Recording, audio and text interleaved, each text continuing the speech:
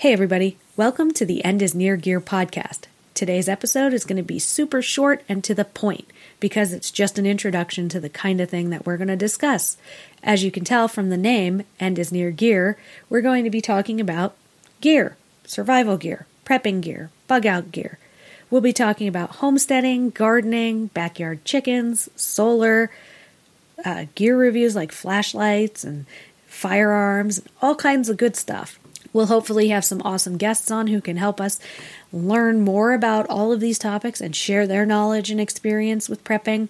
We're going to talk about current events and politics because, as we know, they do affect how we prep and why we prep, as can be seen from the events from the past year and current events right now that are unfolding.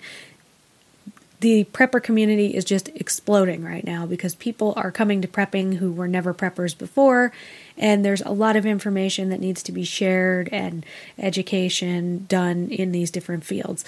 So I really hope that you'll check us out and come back when we have more episodes.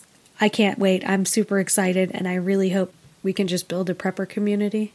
I've already put a forum on the website where people can sign up, and hopefully we can have some discussions after the shows on the forums to share even more knowledge and talk about more topics than what we can cover in our allotted time every week.